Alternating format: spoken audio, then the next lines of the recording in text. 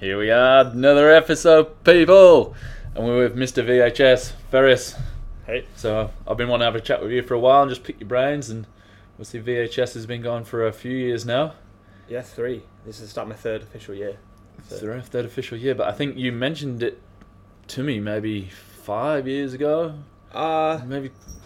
So yeah, I'm just keen to jump in and just talk to somebody that's kind of got himself into the industry and seems to be doing pretty well in my opinion. Yeah, we're getting there. Yeah. So yeah, we'll go. Like I say, I feel like it was about a couple of years or a year before it kind of all then came out in the public. You mentioned you had this idea. Yeah. So when did it actually? Probably our summer 2019. Yeah. Just before I went off to Europe, I was considering another product, which was, so I did some digging and it cost a lot of money, and I kind of put that on placehold for a time being because I was, without saying what the product was, it was going to cost me close to $100,000, and I'd never done anything like that before. So I was like, well, I will do it wrong. Yeah. So is this something that's maybe lined up in the future? Yeah. Not this to is not to tangent off too much. No, this is something I definitely will do reasonably soon. But yeah, I put it on a massive placeholder just because obviously starting a company is nothing I've done. I'm just an electrician. Yeah. Bike bum. Like, I don't know how to start a company. So, and it wasn't until I went to Europe, I basically was doing slapper tape again on my bike, and then it just kind of hit me that, so it's started VHS. And I think it's because I'd already considered doing a company. So because I'd already considered doing it and already done sort of the mental groundwork, when something came to me, it seemed a lot, it just sort of, I don't know, clicked into place, and I persevered with it, and I don't know, here we are. So before that, I guess to dig into Ferris as well, you've been in the mountain bike scene forever. When did you start mountain biking? Pretty late, really. Well, I was 17 when I first moved to New Zealand. I was always liked bikes, but I didn't know downhill existed. And a friend of mine let me borrow a bike one day, and that was it. Basically, from that day What year is that? 2007. 2007. So. Yeah, so I didn't know anything. I was like a baby into it. Didn't know who Sam Hill was. Nothing. And then it was full on from there. Watching all the old movies. I was hooked. Still am, really, but yeah. And then you've been and did a few years trail building, and then you were working at Skyline the year before me as well. Yeah. Beat into that. But how long were you So how long was it until you got into the trail building side of thing and really kind of dug your teeth into the mountain bike? I guess mountain biking was a bit of a career choice. Yeah, it was probably a bit casual at the start. Yeah, I went and studied in Invercargill for a bit and realised it wasn't for me. Not school. It was not school orientated at all. And I hit up Jeff Carter, and I was too young to work for him. And so I waited 6 months, and I emailed him again, actually, and I said, and I didn't say I was old enough. I just said, hey, I was too young last time, and just made it quiet that I wasn't of age. And he was like, yep. And I got a job at Enzo Trail Solutions. I was there for maybe 8-9 months, and then I went to Canada for maybe a year, and then I went to Canada. Was that with Enzo Trail? With Enzo Trail, yeah, which was pretty unreal. I was only 20. I wasn't even 20. Yeah, I was 21, and I was like never really travelled other than when I moved to New Zealand, and yeah, it was pretty surreal. Especially back then, the industry was relatively small, and to get to travel to Canada and build trails for good money and with some good guys and like just experience that was like still to this day probably one of the best things I've ever got to do. Yeah. Unreal. So what parts of Canada were you based in while you were there? So you obviously know the Coast Gravity Bike Park. Yep. So basically it's there, that little town called Seashell, and you got the inlet a couple hours on a boat. Maybe a couple hours, I think a couple hours on a boat. We were staying at some Christian camp. Yeah, we had a Christian camp look after us, and we had like a little floating house off to the side. Yeah. We had to keep away from them when they had camps on, because obviously we're like sinful atheists. Sinful, dirty mountain bikers. But yeah, it was unreal. Then we got like a boat every morning for 10 minutes and climbed up a hill for a couple of hours. Probably, I'd say close to the size of Skyline. Hike a bike up there every day. Yeah. And you get pretty fit pretty quick. So what were you built? Was it like a bike park that you're building over there, or was it just like a trail network to be... It's kind of like the Warra Gorge. Yeah. Yeah, Warra Gorge, but not public. Obviously the Warra Gorge wasn't public. If anyone doesn't know what that is, obviously it was a private bike park in Nelson for a billionaire and his friends, essentially. And then once he threw in the towel, I think he basically gave the Nelson one to... it got gifted, I think. Was it like to the Crown, I think they call it? And I think that's what they call it, yeah. But and then the club was able to take over it. Yeah, when I left Nelson, there was a rumor going around. Maybe it might have been true. Maybe I'm making this up, but someone said that there was more kilometers of trail at the Warra Gorge than there was in Whistler. This would have been 2012, 2013. So there was a shit ton of trail there. Yeah, I've only been there the once. I'm keen to go back. Yeah, there is another side of the hill which you don't use anymore either, which had quite a lot of trail in it, which are block blasters. So there's more than even what's sort of available to on the people network. now. Yeah. So and then, it was an interesting couple of years for sure. So that kind of like got you into the leaped you into the mountain bike side of things a bit more in terms of like getting into the industry and working with people and meeting people that are like-minded. Yeah, there was a lot of good people in that sport. Even Wynn worked there for a bit. Yeah, and obviously Eddie and stuff. But so you were at the Gorge for a bit as well. Yeah, I was at the Gorge for the start. Yeah, sorry, for the first like nearly close to a year. Yeah, that's where I met Wynn, which was quite at the time as a young person just started sport. It was pretty surreal, but you're getting attacked by a cat. So if you can hear a bell like jingling, there's a cat attacking us. Settle down, kitty. So that would have been when Wynn was on. Was it Ancelotti?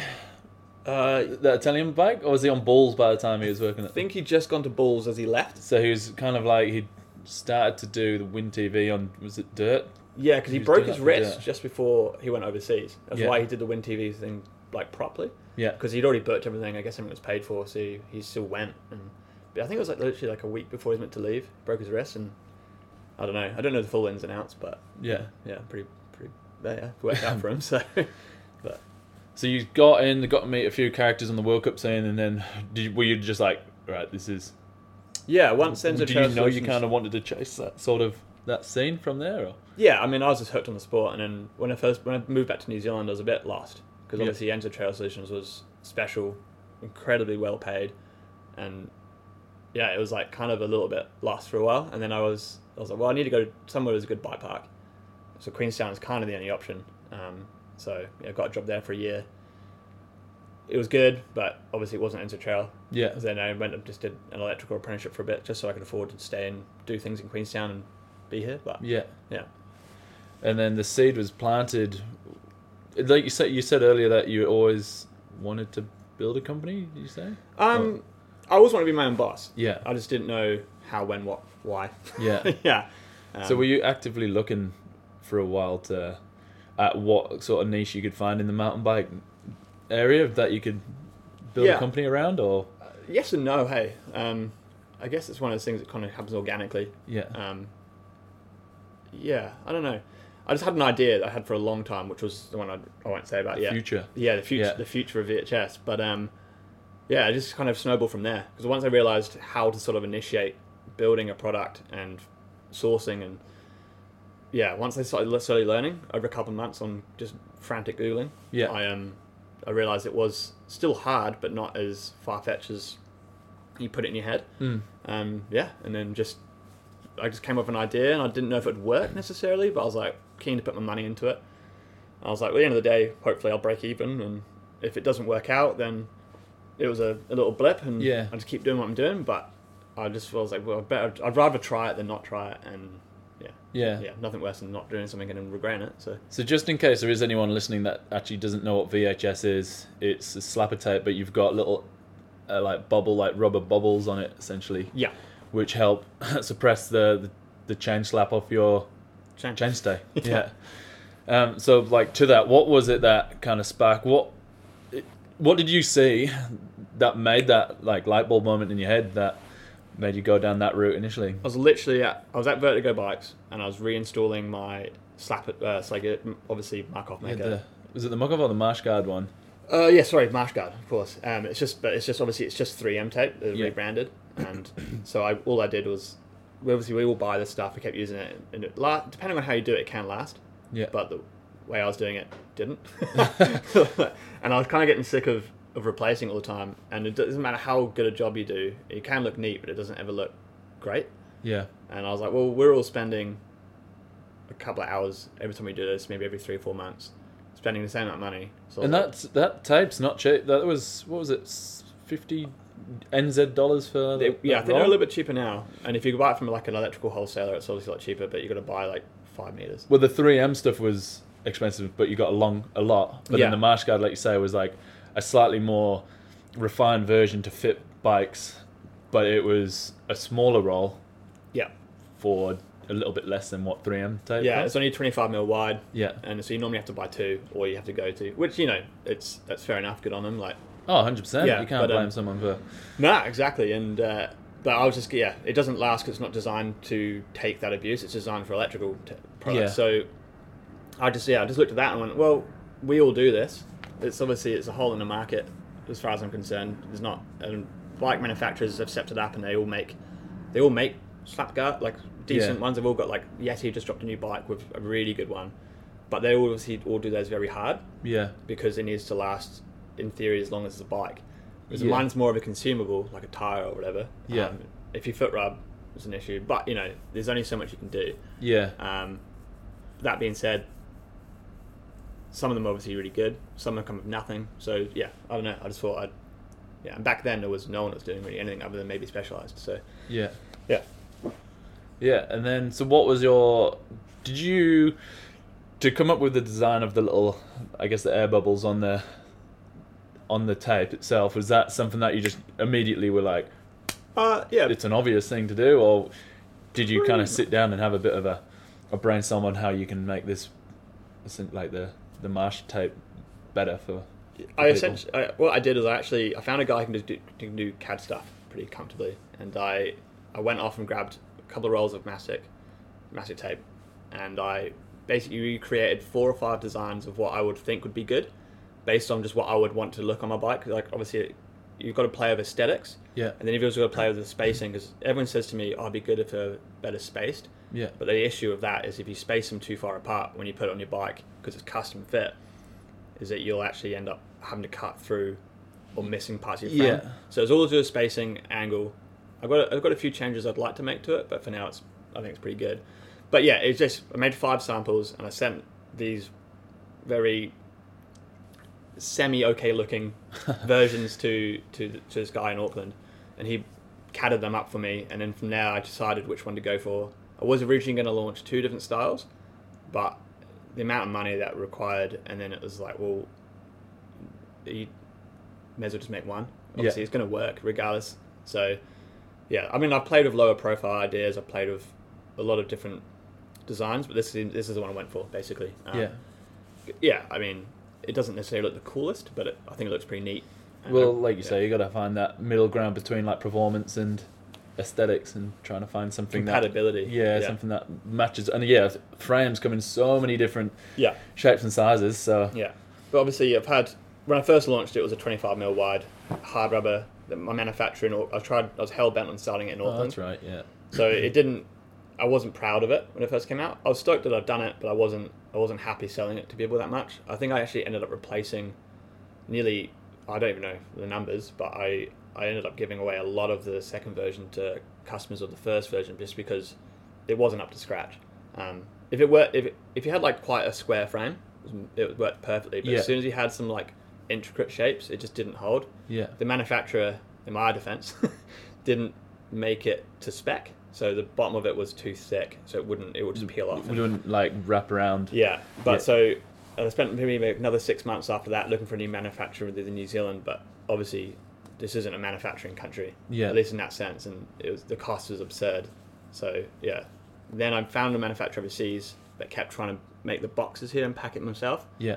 And obviously that wasn't sustainable either. So now I'm fully in Taiwan, and I ship out of there. But yeah, it's a few changes, logistics. Yeah, it's a lot of moving parts. Which I didn't quite appreciate. And you played around with a few different rubbers. Can you talk about, because you wanted to try and do recycled rubber? Is that something you want to try and still chase? I'd like to in future. Yeah. It's not as easy as. It's tricky. If you're like a big company and you've got a lot of money behind you, and you can send people overseas and you can legitimately test a lot of products, it's possible. But I do find, it's not the easiest thing to do. And then you've also got to just chase sourcing it. Is it easy to like? Because the only brand I think ODI do a set of grips, but it's like only one of their grips I think is actually recycled rubber. Okay, I didn't know that. I think I can't remember what the brand's called, but I've noticed it once. Because I might be wrong actually, but I'm pretty sure ODI might have like one of their styles. But I guess, did you play at all? Is it like the quality of rubber you get back kind of questionable as well? Is that? Yeah. So when I was trying to do recycled rubber, that's when I was trying to do it all in New Zealand. And so I haven't actually really looked, to be honest, I haven't really looked into it much since. We were using rubber, and the problem with recycles is it's normally grainy, and you can't get the exact mold, and then it'll probably tear up quite easily with a chain rubbing over it all the time, which is another issue. There's probably a way. There's definitely a way to do it. I just haven't ventured that far down the rabbit hole yet. Especially when you're dealing with manufacturers in China or Taiwan, even if they're good, it's quite difficult to get that initial, unless you can source it for them. Yeah, they're not really that interested. Well, I imagine they got so many orders coming from every direction. Exactly. So, I mean, at least I got a pretty reputable manufacturer already within the industry. So it's they're I won't say the name of the company, but they're not shy in producing mountain bike products as it is. So they're really good. Yeah. But they put me onto silicon. They suggested it, and I was like, well, that's not a bad shout. And obviously, silicon's UV resistant. It lasts longer. I haven't had a single one, unless your frame is always rubbing. Yeah. I haven't seen one tear up yet. On the chain, so they're just a lot more durable. All our food containers made out of silicon, so it's just hard to get an adhesive stick to it. So yeah, there's always a counter. Like So like, what if you fix one problem? Yeah. And it brings up another. You can't. Yeah, I'm getting there. I'm testing a few different adhesives at the moment to try and mitigate some of the foot rub. People call it delamination, but it's just foot rub. But I'm always trying to improve it. Yeah. But at the end of the day, if you rub your foot, people rub through cranks, pain you. And is it just you kind of chasing all this, or do you have anyone else that does help you with this kind of stuff? Last year I took on a business partner. He works for Ibis Bikes, head of sales, and he used to work for Santa Cruz, and he's done a lot of fingers and a lot of pies, but he's more my pricing, logistics. He's more of a businessman side of it. Yeah. Numbers game. I don't.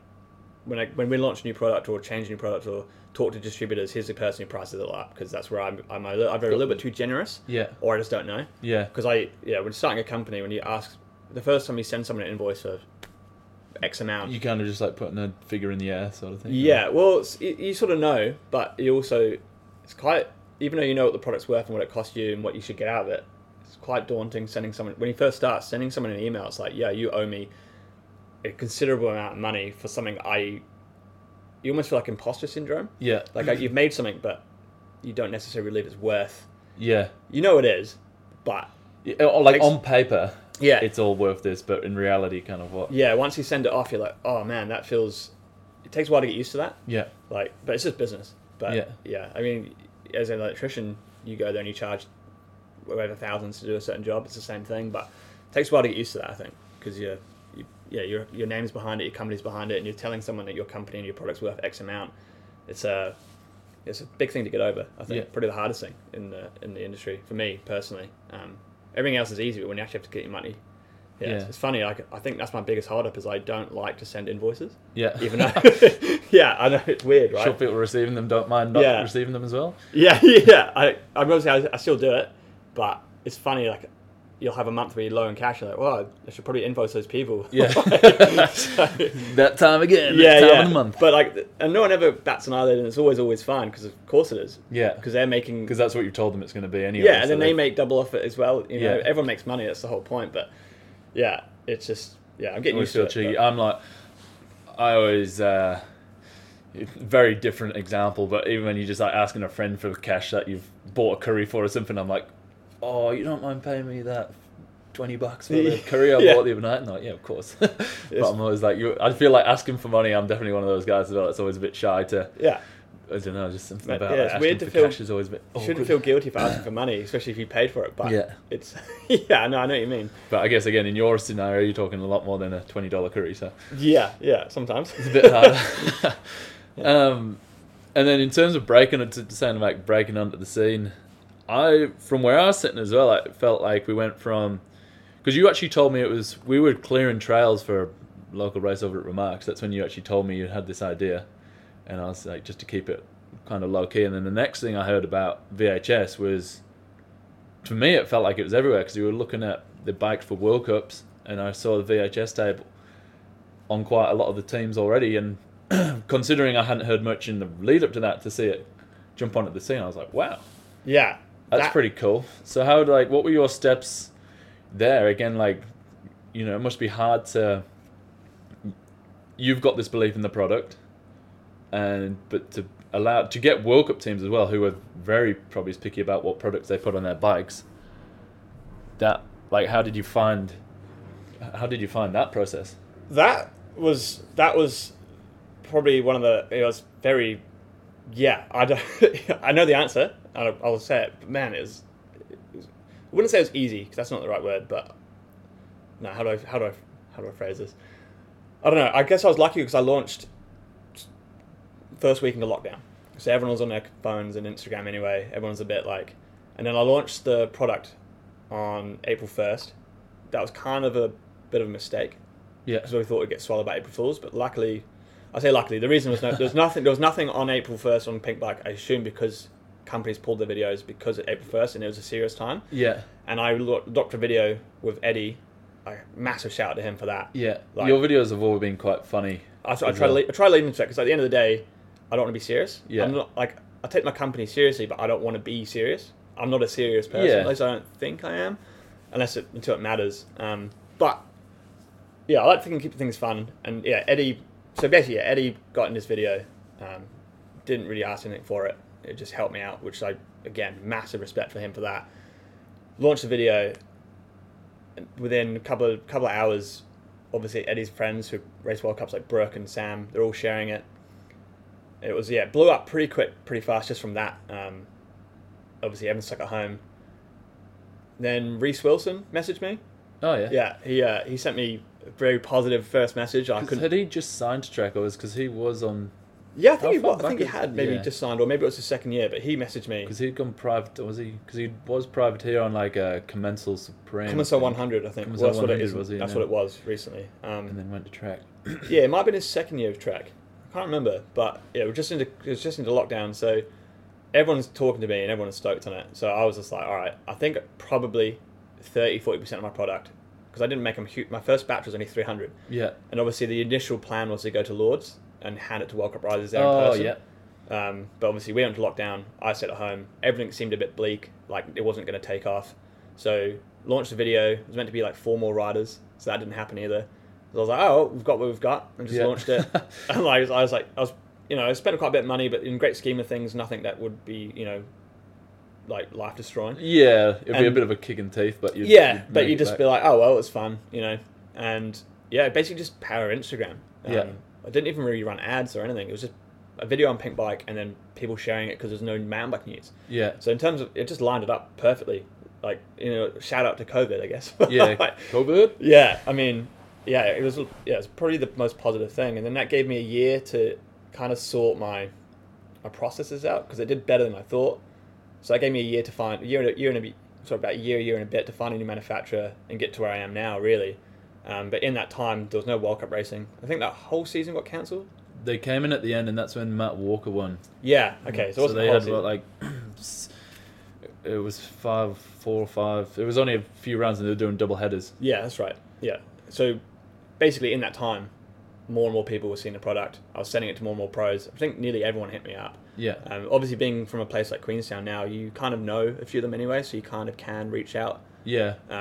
I've never given any obligation to any of the riders to post. Nothing. I just said, like, you want product? And they say yes. Sometimes they come to me. And for racing World Cups, it's like, yeah, of course you can have it. Yeah. One of my first purchases was actually through Emmeline Siegenthaler. Yeah. And she bought it, and I messaged her instantly. I was like, you're not buying any more tape. Like, just take it. And she's really nice and was very, very supportive of the brand and was always posted about it. So a lot of riders are very good for that. And yeah, it's cool. It's cool to see like the community is very good in that way.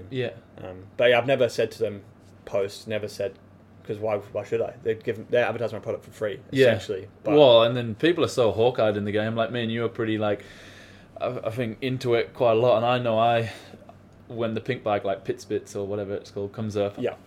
I'm not super nerdy in terms of knowing angles, but I'm definitely quite nerdy in looking at what components people run and how they run it. So little things like the VHS tape on bikes I'll pick up on that sort of stuff. I find that like very interesting to see what. Yeah, well, especially in teams when people may use. It doesn't happen. It happens less now, but like an easy example is going back. I think Greg and I used to use that gamut chain device in Santa Cruz when everyone else had like an E13 or an MRP. Oh yeah, Like little things like that. maybe a little bit before my time That in was, terms of. I can't remember what year that was, but I remember I found it interesting within teams when there was different components used by different athletes and why they do that. And Yeah, well, it's like rev grips. Yeah. You know, Reece Wilson was a huge advocate of that, and because of that, you're like, oh, what? And you start looking, and you realise, and you see it. They'll rebrand a rev grip to look like a different brand to not annoy sponsors, but you look for it. Yeah. Yeah. If you care about bikes. It kind of sticks out like a sore thumb to me. Yeah. I think working at the bike park and seeing so many bikes come through, you get very familiar with components as well. Yeah. So then from like a mile away, I could spot.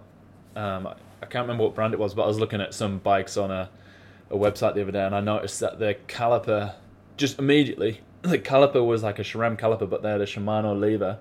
Yeah. And I could tell because Shimano's got that like kind of barrel on top. Yeah. And I could see that, and I was like, huh. Yeah, and right. I noticed like it kind of been photoshopped together somehow, and I was like, wow. Yeah, okay. Yeah, I don't know why I didn't photo, or maybe I don't know. I remember just seeing like that, and it's the same when you look at pros bikes on like those pink things. So going back to the VHS, started to see it on a lot of bikes. Yeah.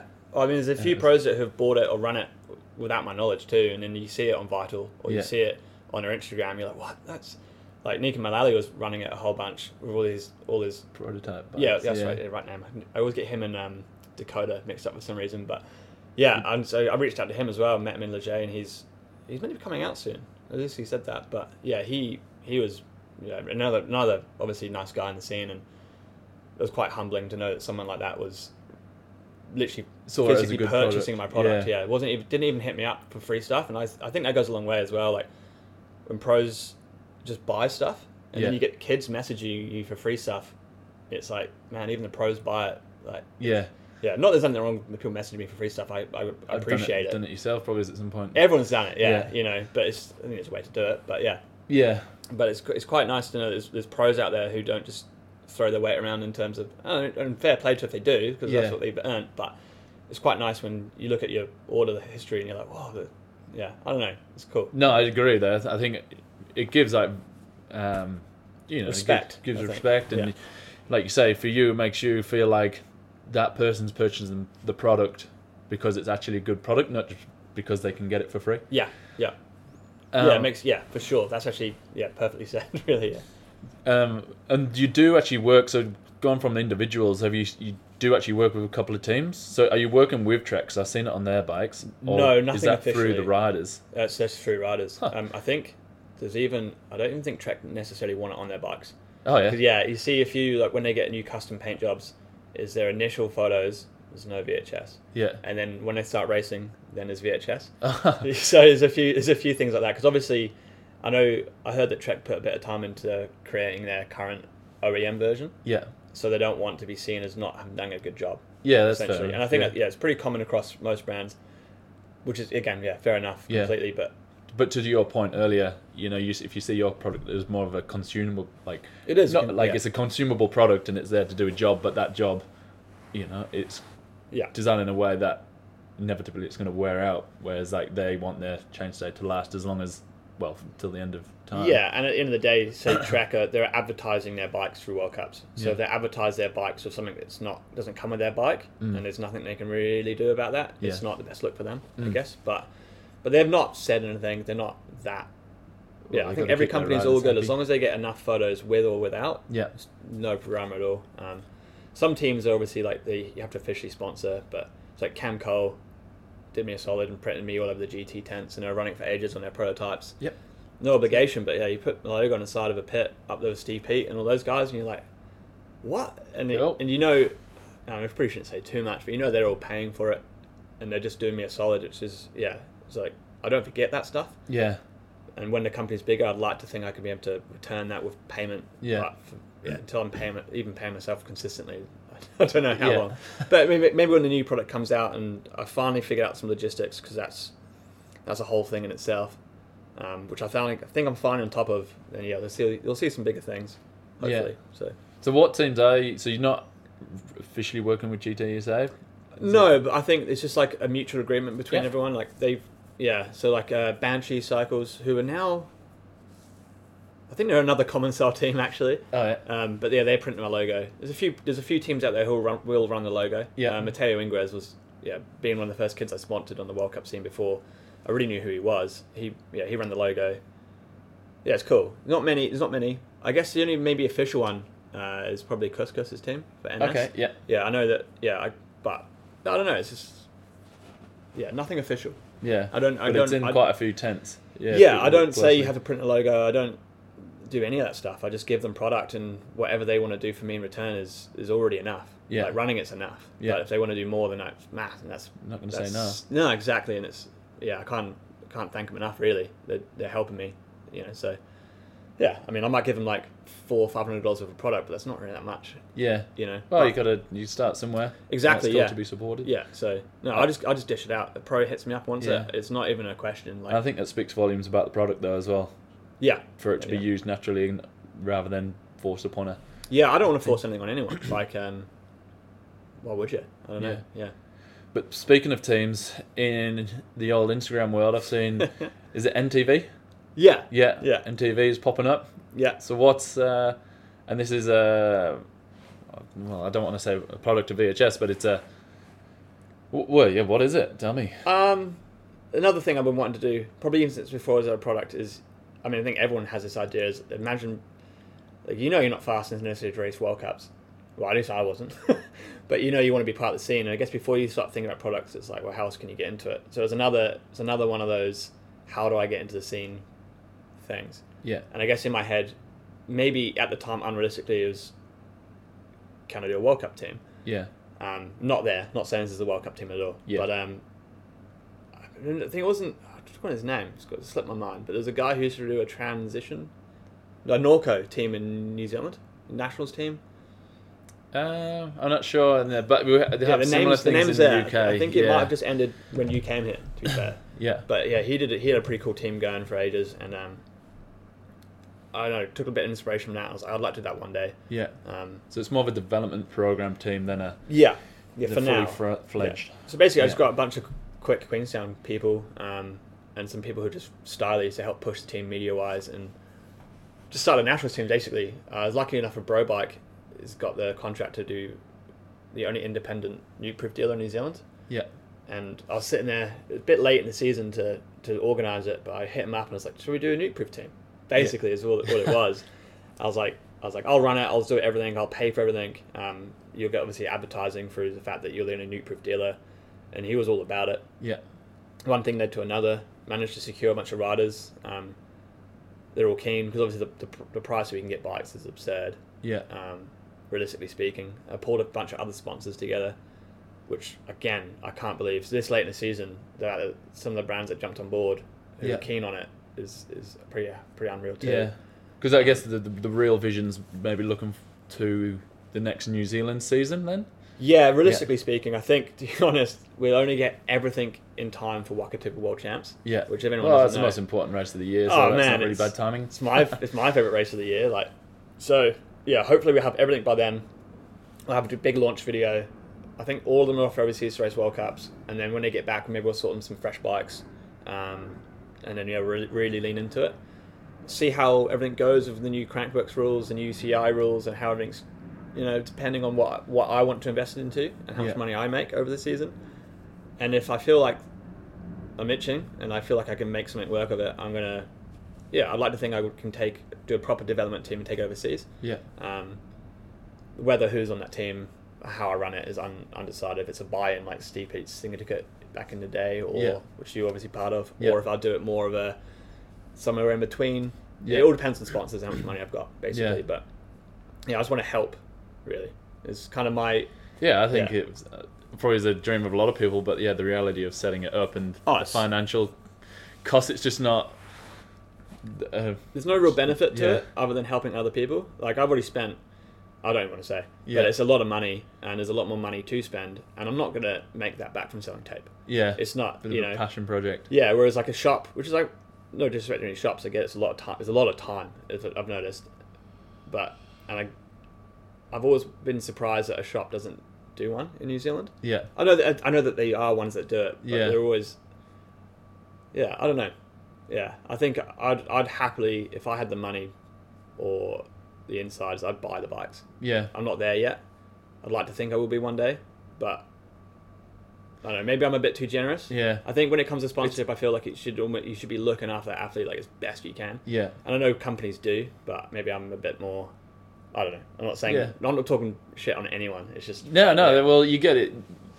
You're not talking about. There's definitely both sides to the coin. For sure. And like you say, you can't. You're not trying to tarnish everyone with the same brush, but yeah, you see, even if you talk to some professionals or some whatever, you hear is definitely mixed reviews on how they feel like the team. Yeah, some their definitely team aren't is. treated how you'd expect them to be treated. Yeah. And you hear things and you're like, what the. Like, at the end of the day, yeah, you get this amazing deal through X company or X team, but they've picked you because you're the product at the end of the day. Yeah. At least for a team, especially a World Cup team. Obviously, the bike's a product, but if you've got no fast riders and you don't look after them, why should they stick around? Yeah. But I don't know. What do I know? I don't have a team, so. Well, I guess not yet. Not yet. I mean, I'd like to, but we'll see. Obviously, I can't imagine how much it's going to cost to go overseas with it. Yeah. So I've got an idea, but yeah, it's a bit daunting, I think. But with the team in mind as well, it's like even though it's very startup at the moment, kind of small key. What's kind of the thing that attracts? What riders are kind of catching your eye? What sort of thing is moving forward to anyone listening to this? That might not be at that level, and who knows how this might grow, but as something for them to aspire to get involved with. What would you want to see from somebody to consider having them on your team? Whether it's at a development level, national level that we're doing now, or that could potentially then grow to something that's, an international I think team. Commitment, right? There's obviously a lot of fast kids. There's a few that I hit up that are obviously sponsored already, who may or may not join next year, depending on how they perceive the team. There was one kid from Christchurch who's very fast. I won't say his name, but you probably know who he is.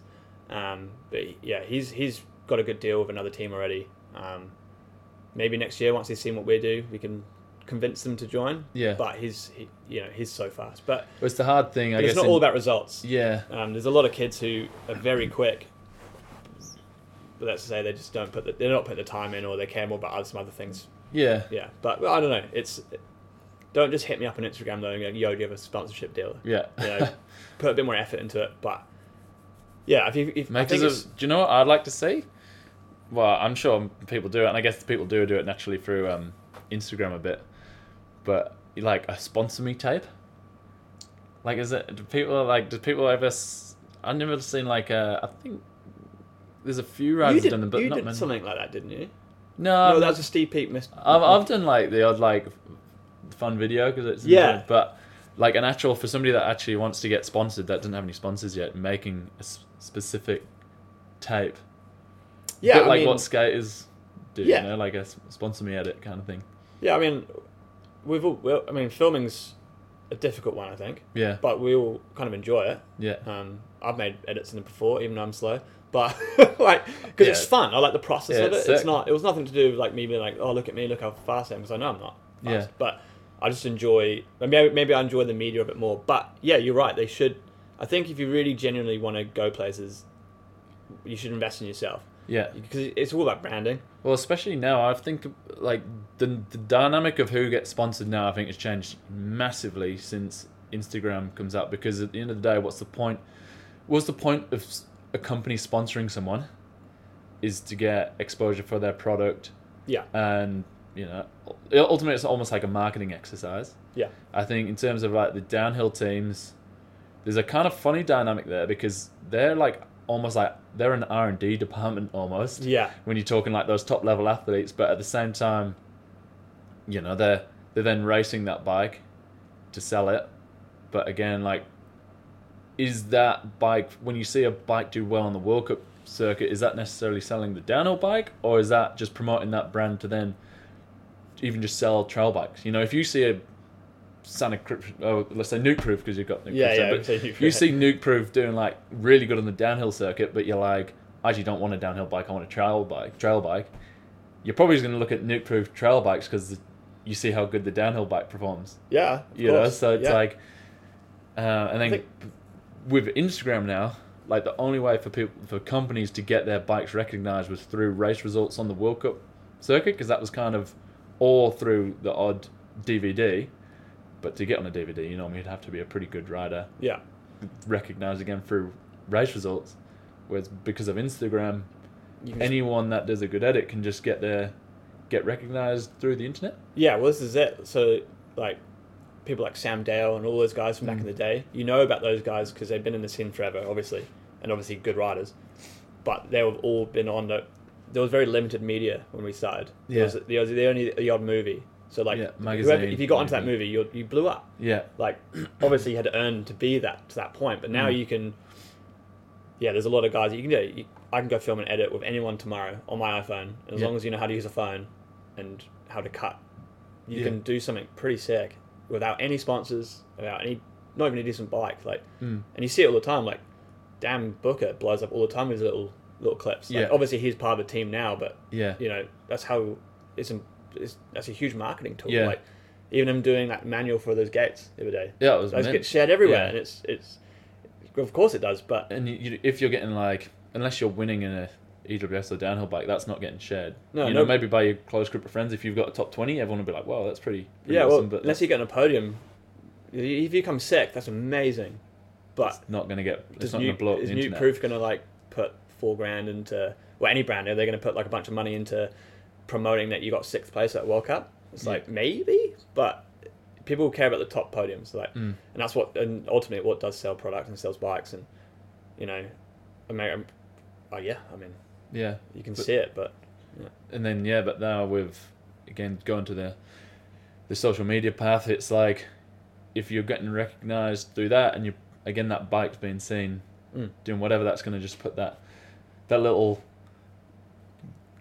bit in somebody's head of that bike must be a good bike because he's riding it and doing cool shit on When Instagram. you see something sick on a good bike, it does make you want to buy it. Yeah. Like, we all do it. Like, there might be a bike you don't think you'd ever buy, and then you see something amazing. Well, we were saying before with the old Gambler. Yeah.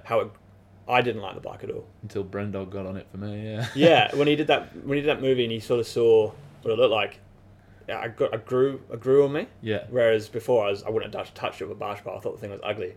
But it's funny how if it's presented to you in a different way, how you see things in a different light, and you know that it's all marketing, but it works. Like, and I think riders have got to do it to themselves as well. Like, obviously, it's hard to grow on Instagram, especially as another mountain bike guy. But it's important to have good content on Instagram, because if a kid messages me and says, even just for VHS, like, do you do sponsorship, blah blah, I'll always look at the profile, even if the message is kind of rude. Just to see what they're about, and if they're not really posting anything or putting much effort into their own Instagram, it's like I think that says a lot. Yeah. Whereas like Malik puts a lot of effort into his Instagram, not a ton, but everything he posts is him ripping. Good quality, yeah. Yeah, so he rips. You don't even need to look at his results, because at the end of the day, when someone messages you, unless they give you their results, you don't go onto some Facebook page for the New Zealand Nationals and try and dig through results. Yeah, it's not your job to kind of dig through it. That's for a rider. If they really want the sponsorship, they should do that. But you look at their reels and their Instagram posts, and you're like, this guy is actually he's not fucking about. He's quick, and I think that says a lot. If you don't do that, it's not necessarily the end of the world, but I think it's important. Yeah. So I don't know. I have to say, I'm like personally not a huge Instagram kind of guy, and I think it's a shame at how much it has become like a business tool for like teenagers and stuff to try and and how people are struggling so much with it in terms of like they'll get themselves off social media to almost have a break, and I'm like, even dude, you should be posting. I actually want to make, and I've been failing so far, so I want to make a conscious effort to actually post more on Instagram, because one of the biggest things is, especially for, I guess in my situation, I live in New Zealand, but all my family's back in the UK. Yeah. And if I don't post anything on social media, none of them get to see what I do. Yeah. You do a lot, man. Like, I do a lot of stuff. So I put a lot on my story, but that disappears after 24 hours. So if they're not so I do actually think it's a shame that how people judge themselves and put so much effort. And I understand if you're using it to try and get sponsorship, but at the same time, if that post doesn't get 100, no, I don't know how many likes people want, but like, if it doesn't get the amount of likes that they're pleased with, how they feel like a failure and it's like not doing very well. I'm like, Matt, you shouldn't. As long as your parents and your family and the people that love you and care about you see that and like it, and even if they don't, because I don't like everyone's thing, because I don't. Nah. I try to, because I know it means stuff to people, but as long as people can see that you're doing all right and you're having fun, that's all right. This is the thing, hey, like, I notice you post something and not that you care, I don't care, but my personal Instagram, I've made it private now, I deleted everyone. Like, not for any real reason other than just, like, I spend so much time on Instagram with work. Yeah. And, like, it just kills your day. So I restricted mine. But, yeah, it can be a negative place. Oh, 100%. Because you see everyone having fun because everyone only posts the positives. Yeah. So, yeah, I completely agree. It's a double-edged sword. Yeah. I think, posting ghost is pretty important. I think, and you can't naturally get sucked into it. And I'm also saying I don't think everyone should be on there posting, like, well, no, you can do what you want, but you kind of, it would be like if everyone just went on there and had a whinge at how shit the day had been, or it would also be a pretty boring place. It's quite fun because what you see is like you get inspired by a lot of stuff on there. Yeah, so it's a funny one, but I feel like people shouldn't be too disheartened if their picture, which they're happy with, gets on there and doesn't get the traction they want. They shouldn't be disappointed as long as their friends see it in their family.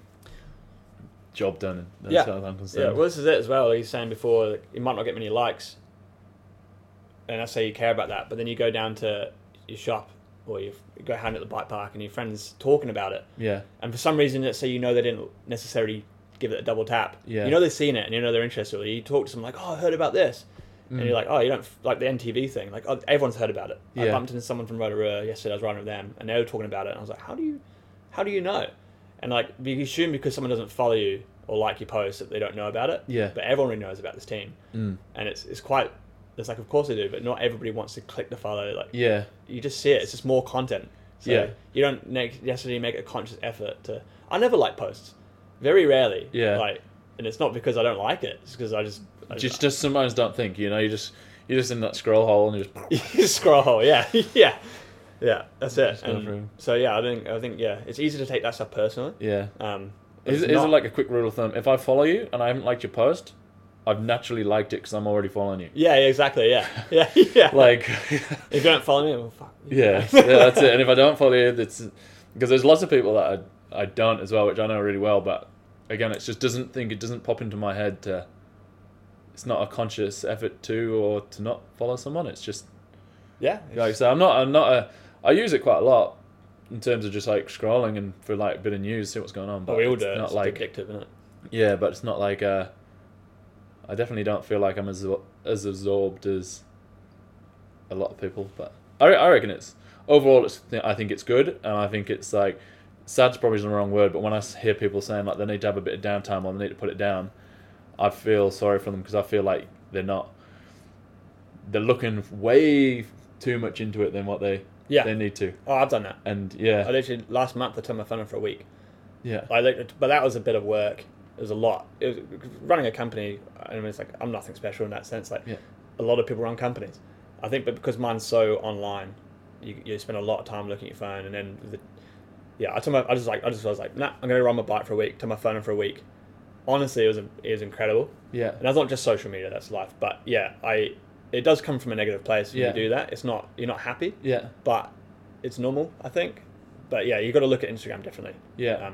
But you're right. It's hard to, if you care, it can be difficult. Yeah. For sure. Well, that's what made me realize. Actually, I realized I was following a lot of companies. Well, again, like I follow VHS, but I kind of care because I know you. But I was following a whole heap of companies that I don't know the owner of.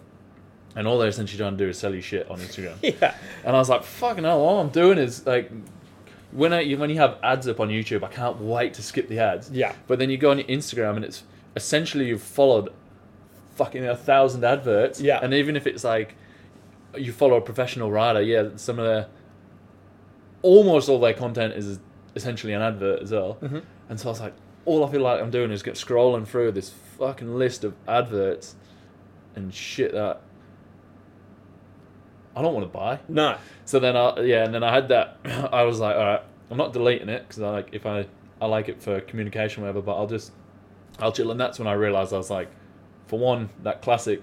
Well, if you don't like it, stop following it. Yeah, that was like the most like obvious good rule thing. of thumb that. Yeah. So I went on and I actually with them specific. Because there's lots of brands. Even if I don't know them, I actually do like their ethos and just what they try to do. So I think that's keep on that. And then again, professional riders. I love mountain biking, and that's what you follow. Yeah. So then again, at the end of the day, it's their job to sell you some.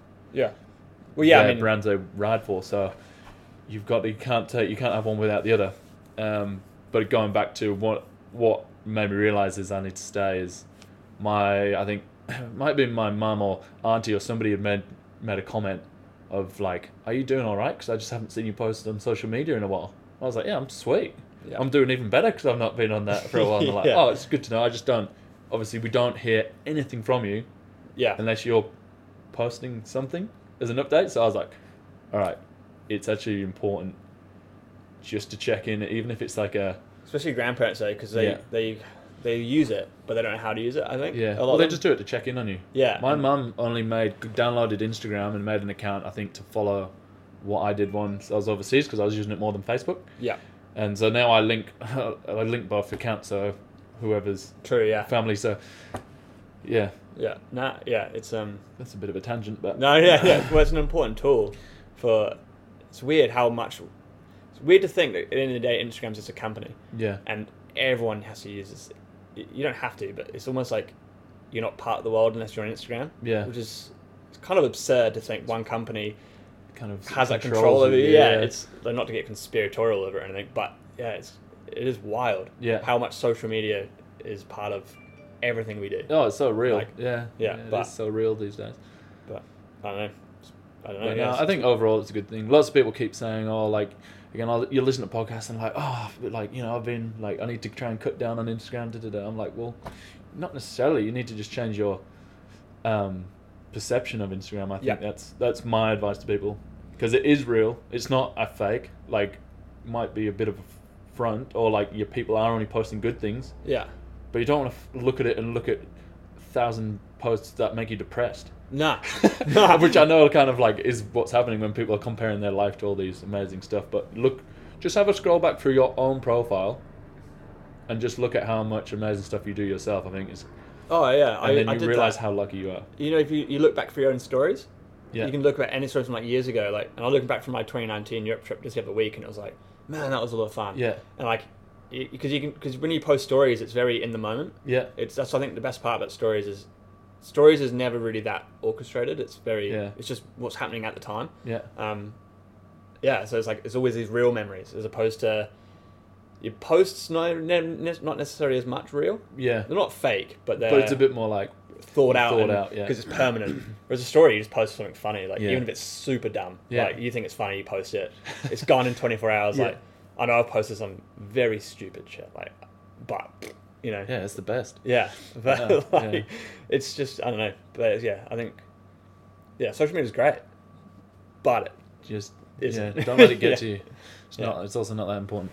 But. no, hashtag, but So, going back to VHS after that little Instagram thing. yeah, So the future we've obviously there's one thing that we kind of obviously not. It's still in the pipeline and kind of it's gonna come out at some point. Do you know, without digging into it too much, have you got a kind of a time frame in mind of when this new product could be at least talked about, or is it just need to?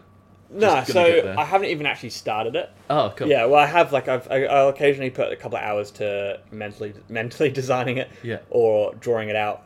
I've got a brief for it. I'm gonna buy. No, that's one giveaway. I'm gonna buy a 3D printer soon so I can test a few different models and designs. I don't have a manufacturer yet, but I have leads to help me find one. Because it's a little bit more complicated than anything else I've done before. May require an app, maybe not.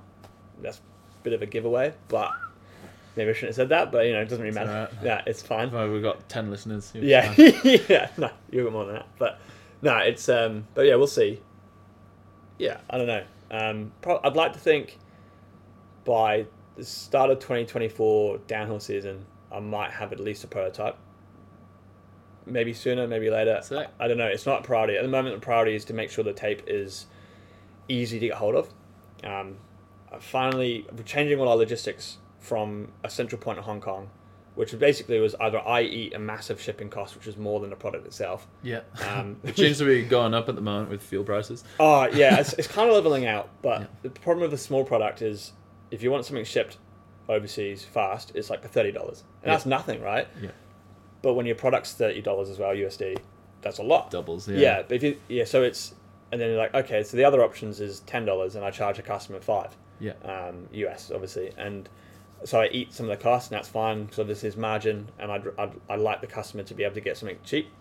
But then shipping is like a month or two. Yeah. And then there's not really a tracking number to it. There's a tracking to when it leaves the facility, so you know it's coming. Yeah.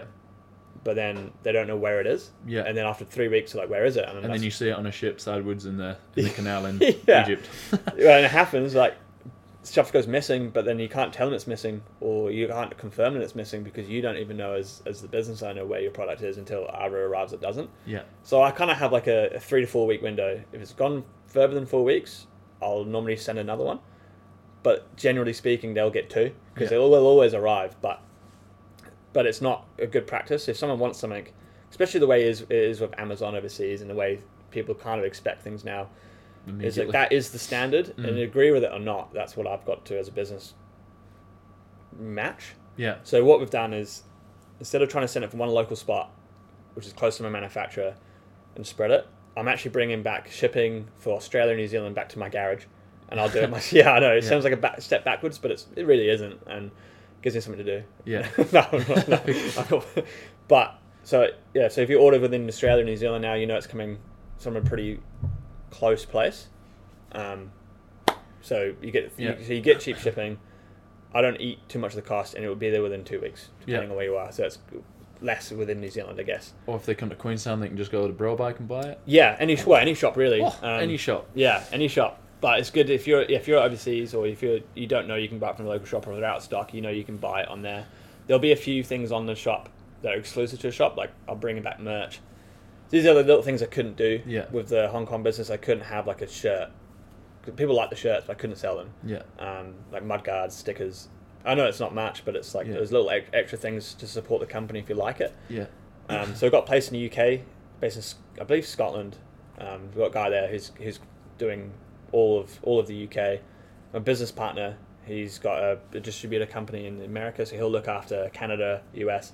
So now when someone goes on the website, they order it, they know they're ordering basically from a reasonably close location, and it will ship and probably be with them within a week, which is, so they don't have to spend money and they get it quick, which has been probably the trickiest thing about all this, especially launching in COVID and trying to ship out in New Zealand. Like I was sending stuff in New Zealand for $15 New Zealand at the time, which to me isn't expensive, and we're used to waiting long times in New Zealand. Yeah. You order, and anything we order, you're like at least a month. You know, you know, like not necessarily, but generally speaking, you're like this could take a month, couple of weeks. Yeah, a couple of weeks to a month. It is what it is. If you want something urgent, well, you know, you should have ordered it earlier. Like this, it's kind of life. But with a small consumable product like that, I guess you do need it quick. And the expectation for everyone else, maybe other than New Zealand, is that it's quick. So it's been a bit of a journey trying to sort that out, but I think we're finally there, and we're talking about getting another one in Europe as well. So lots of different facilities. The customer will never know because it's the same website. They just get geolocated, and so hopefully that will put us in a better position to launch some other little bits that I've got in a pipeline which aren't as secretive. I was going to say, well, is there anything else in the pipeline that we can? Nothing huge, but like some small things. Like we're going to do a collab with a grip company, so I have our own grips. That's in the works. I've got a frame protection collab, which will hopefully sort out soon, which my business partner owns part of. See sneak peek pictures of that somewhere already? There's one on my trail bike. So I believe that has been posted. No, there's a post on Instagram right now. Actually, there's a bit of a sneak peek. So it doesn't say anything. I mean, you might be able to draw the conclusion. Yeah. It's like I say, it's nothing wild, but it's just something I'm doing. Some other frame protection stuff that isn't wrap. More like shuttle. I've got a shuttle guard. Yeah. nothing. Again, it's nothing groundbreaking, but just like these little extra things. Yeah. Still keeping it to the 80s theme. Yeah, I don't want to say too much. How did the 80s theme become? Basically, I went into a shop, Vertigo Bikes. I told Ben about the product idea, and then the next day he came back and said, "You should sell it in VHS boxes and call it VHS." So it's kind of him. Yeah. His vision may be a bit different to mine, because I've always been excited by, like, I'm a bit of a nerd, so I've always been excited by, like, Blade Runner, the OG Blade Runner, and I guess the new one came out, which was a bit of a fanboy for that. But I've always liked that sort of cyberpunk, old school future sort of vibe. So I've tried to lead my product and my branding into that, as opposed to just being another company that does 80s, because 80s is hot right now, and 80s is sick. Like, and my team's got like a 90s vibe, which is very much the standard 90s vibe. But yeah, I went more into the darker side of the 80s, I think. Yeah. It's a bit more neon, a bit more sci-fi. So it's, I don't know how to quite explain it. It's kind of a niche vibe. You just look at the logo and it pretty much says it all. Yeah. I like to think I've done that right. But yeah, that basically, Ben Hildred kind of put me onto that track at the very, very, very start of my company, before I'd even put much effort into the actual branding of it. Yeah. And I just went from there, basically. So shout out to Ben for that one. But yeah, as soon as he said it, I was like, and it just made sense of everything I like to align with, and the things that I like. I was like, that is just the idea. Yeah. So yeah, I like to say it's Ben Hildred's idea, and with my take. But yeah, I think that's kind of it, really. But, yeah. Well, happy days. I think I'm pretty happy with the. Yeah, I mean, I don't really have much else to say without giving anything else away. Yeah. Well, we've got to keep some things secret. Yeah. Picks for just probably to wrap her up, because we're both downhill fans. Who's your pick? It's hard to say, but for this, who you're watching this year, downhill wise? I don't know. I think Reece Wilson is on one. Yeah. I reckon he'll be on one after like taking almost like a year off. I think he'll be hungry. Yeah. And yeah, he's not slow. And based off that, you watched the Flying Scotsman. Yeah. You saw how many like just mechanicals he had that kind of ruined his race runs, as opposed to the race runs himself being bad. Like, I think he'd be my pick. Yeah. I'm gonna say him. I think I gotta go with maybe Jackson Goldstone. Oh yeah. Yeah. Comes in first year elite. I mean, it's happened before with Prella, so it's not not unreal to think that. Yeah. Jackson Goldstone. I think he's just been, finished up with a hardline win. Yeah. Obviously last year taking actually a couple of, between him and Jordan Williams, a couple of the fastest times of the day. I know you could argue different tracks, but if that was true, how comes the guys that qualify first often still win the race? Exactly, yeah. So, and what Loris Vergier got there? Well, he was it Andorra when Jackson won? He got the first time of the day, or when Jordan? I can't remember exactly, because I feel like each of them won. But if that was true, then the first elite male to ride down should have won then, if the track deteriorated that badly. Yeah, to a degree, for sure. So, yeah, I think he would have won that race, whether he was in his junior category or... I think it maybe dried out a bit more and it's a bit looser, but... Yeah. Even so, if the track got that much shit at one of those... All those guys that qualify are so damn good... Yeah. That if the track made... Oh, no, it changes a bit, but if it was that big a difference... One of the guys that came down earlier should have technically won if Jackson's not. Yeah, when you talk to them, it's normally only really... There'll be a particular rut that they've been using and now it isn't there. Yeah. But it won't be the whole track. Yeah. It'll just be certain lines that they have to adapt to. But they're that fast and they're that good at riding bikes that they can adapt to it. So yeah, I mean, if you win hardline by that amount of time, you're obviously not slow, Yeah. So I'm excited to see how it goes. Yeah. Yeah, that's a good pick. I didn't think about that one. We'll see. But we've still got a couple of months to wait before the first World Cup. I know. Cool. Oh, cheers for that. Nah, it was good to pick your brains a bit more, and always happy to probably do another one if we just want to talk a bit more shit about downhill. Yeah, I love downhill. Rather than dive into VHS too much. Yeah. But yeah, cheers. Cool.